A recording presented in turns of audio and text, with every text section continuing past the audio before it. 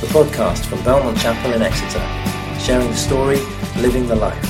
For more information, go to belmontchapel.org.uk. My name is Simon. I'm one of the leaders here at Belmont. I'm going to be speaking for a few moments' time now. Then we're going to be singing our final song and coming to the close of our service this morning. Now, each week at Belmont, we read and we teach the Bible. And we have today the last words of Jesus. Perhaps you can see those up on screen at the moment. And it's here that we find the basis for all that we've been doing this morning in baptizing in the name of the Father and of the Son and of the Holy Spirit. Now, what a joy and a celebration it's been to be with Megan, Sandy and Corey on their special day. And if all of that leaves you considering baptism for yourself, I've got a book that I'd love to give you. Come and grab a copy afterwards. And if you can say to me, Simon, I will definitely read this, then it's yours. I've got a stack of these near me down at the front. We'll next be baptizing here at Belmont on Sunday, the 1st of May. So you might want to keep that date in mind. Now, children, I'm expecting to hear some great stories. I'm expecting to hear some great stories of your reenactments of what's happened this morning during bath time, during the week. Now, in our house, we have baptized many a bath toy. Rubber ducks, pirates, crocodiles, and even the odd train, which is a bit peculiar. Now, let me know how you get on during the week. Perhaps see, children, if you can remember some of the words and the questions that we ask each other when we get baptized. Now, we're going to take a look at Jesus' last words. These are words spoken by Jesus and penned by Matthew, one of Jesus' disciples. It all takes place after the crucifixion, death, burial, and resurrection of the Lord Jesus. This is the last page of Matthew's Gospel. Don't worry if you don't have a Bible this morning. The words are going to appear on the screen in front of you. Let's read together. Then the 11 disciples went to Galilee, to the mountain where Jesus had told them to go. When they saw him, they worshipped him, but some doubted. They're 11 and not 12.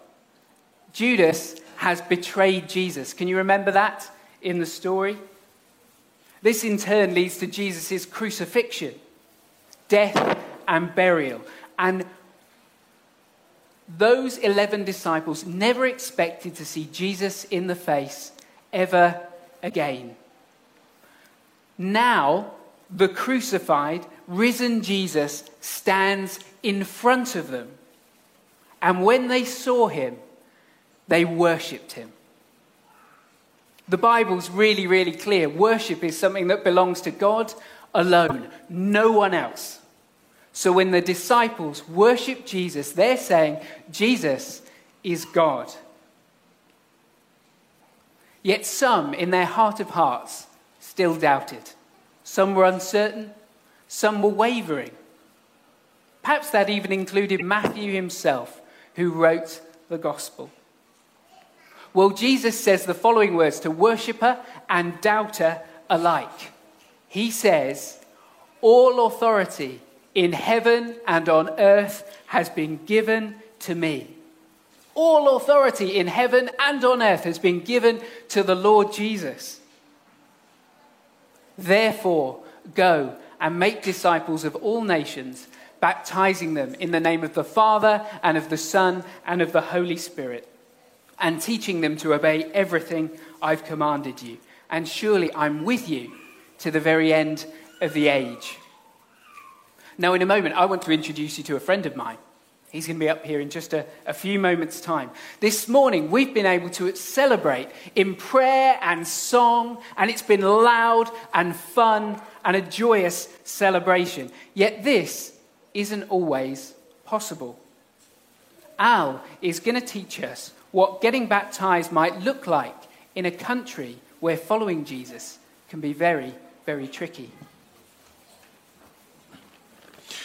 So if I take you to Central Asia, I'm afraid there'll be no clapping, there'll be no singing, there'll be no cheering.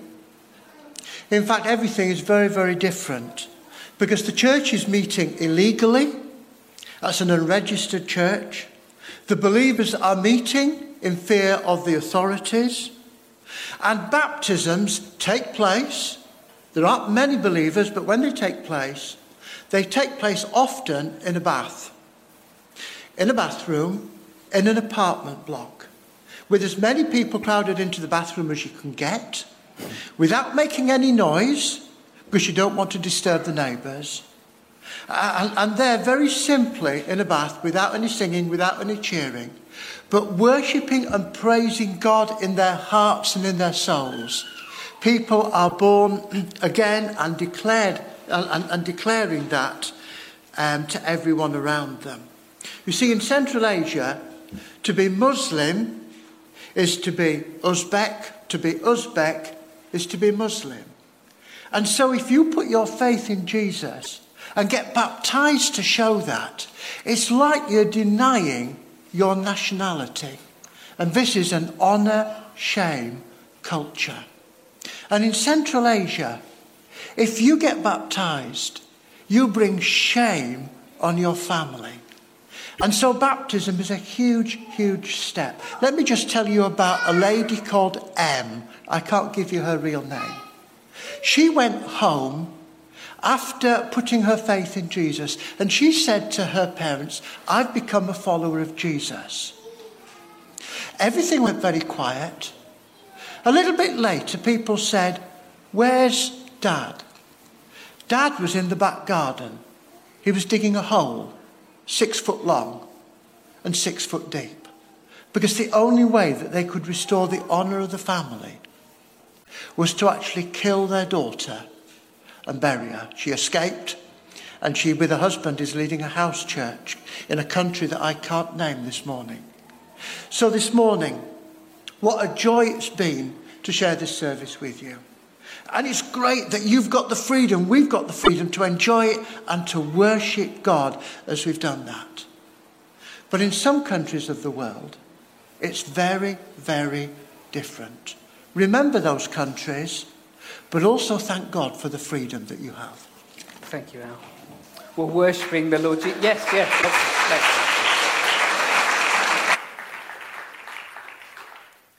Thank you, Al. That just brings a real element of soberness and seriousness to all that we are doing this morning. Worshipping the Lord Jesus can be risky. It can be costly, both here and afar. Yet despite the risks, despite the cost, Jesus is worthy of our worship and our commitment in baptism. Do make Al and his wife Jill feel welcome. They're with us this weekend. They're going to be leading us in Underground Church, which is happening tonight and through the week. This is a session designed to give us a glimpse into some of the realities that Al has just spoken of. The realities of a tough life following Jesus in situations that are much trickier than our own. I've still got spaces on this, and I would really encourage you to sign up and join in. It's so vital for us to have this global perspective and to have empathy and solidarity with our brothers and sisters around the world. We're going to be meeting for Underground Church in front of the Jury's Inn Hotel, which is next to Belmont. There you'll receive instructions about how to access the secret location for our meeting. That's going to be today at 4 p.m. and 7 p.m. and through the week at Monday, 7:30 p.m. and Wednesday, 7:30 p.m. so that you needn't miss out on your home group. Please sign up in the concourse today or online via Church Suite. Now, if you'd be interested in seeing up close some of those unregistered churches, meeting folk working for Jesus in those tricky places, and experiencing some of the nations Al has spoken of, we'd like to see whether there's sufficient interest and appetite for a trip to one of the Stan nations in autumn 2022. If that might be for you, do make yourself known to myself, or Al would love to invite you to a little meeting we'll have later in the week. Now, Megan, Sandy, Corey, what a joy it's been to be with you. We just sang Sandy's song, and here's some lyrics from it. You have no rival, you have no equal, now and forever, God, you reign. Those are lyrics all about Jesus. All of those lyrics are about Jesus. Jesus is the one without rival. He's the one without equal. He is the God who reigns forever. All authority in heaven and on earth has been given to him. Megan, Sandy, and Corey, it's been wonderful to get a glimpse into your stories. Johnny's absolutely right. I'm completely redundant. You've said it all, and so wonderfully too. It's great to get a glimpse into your stories. And if this is true, if what's on screen is true, this allows you to see where your story fits in the big story. If what's on screen is true, then this is the antidote to that rampant individualism that's out there in our culture. This allows you to see where you fit in the big story. Your stories, the ones you've told this morning, they culminate in a big yes to the Lord Jesus that we celebrate in the pool.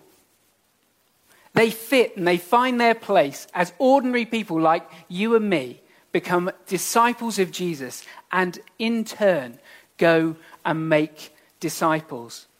This story gladly crosses borders and boundaries, and it's all under the authorship and the authority of the Lord Jesus. The late Eugene Peterson put it like this: God is the larger context and the plot in which our stories find themselves.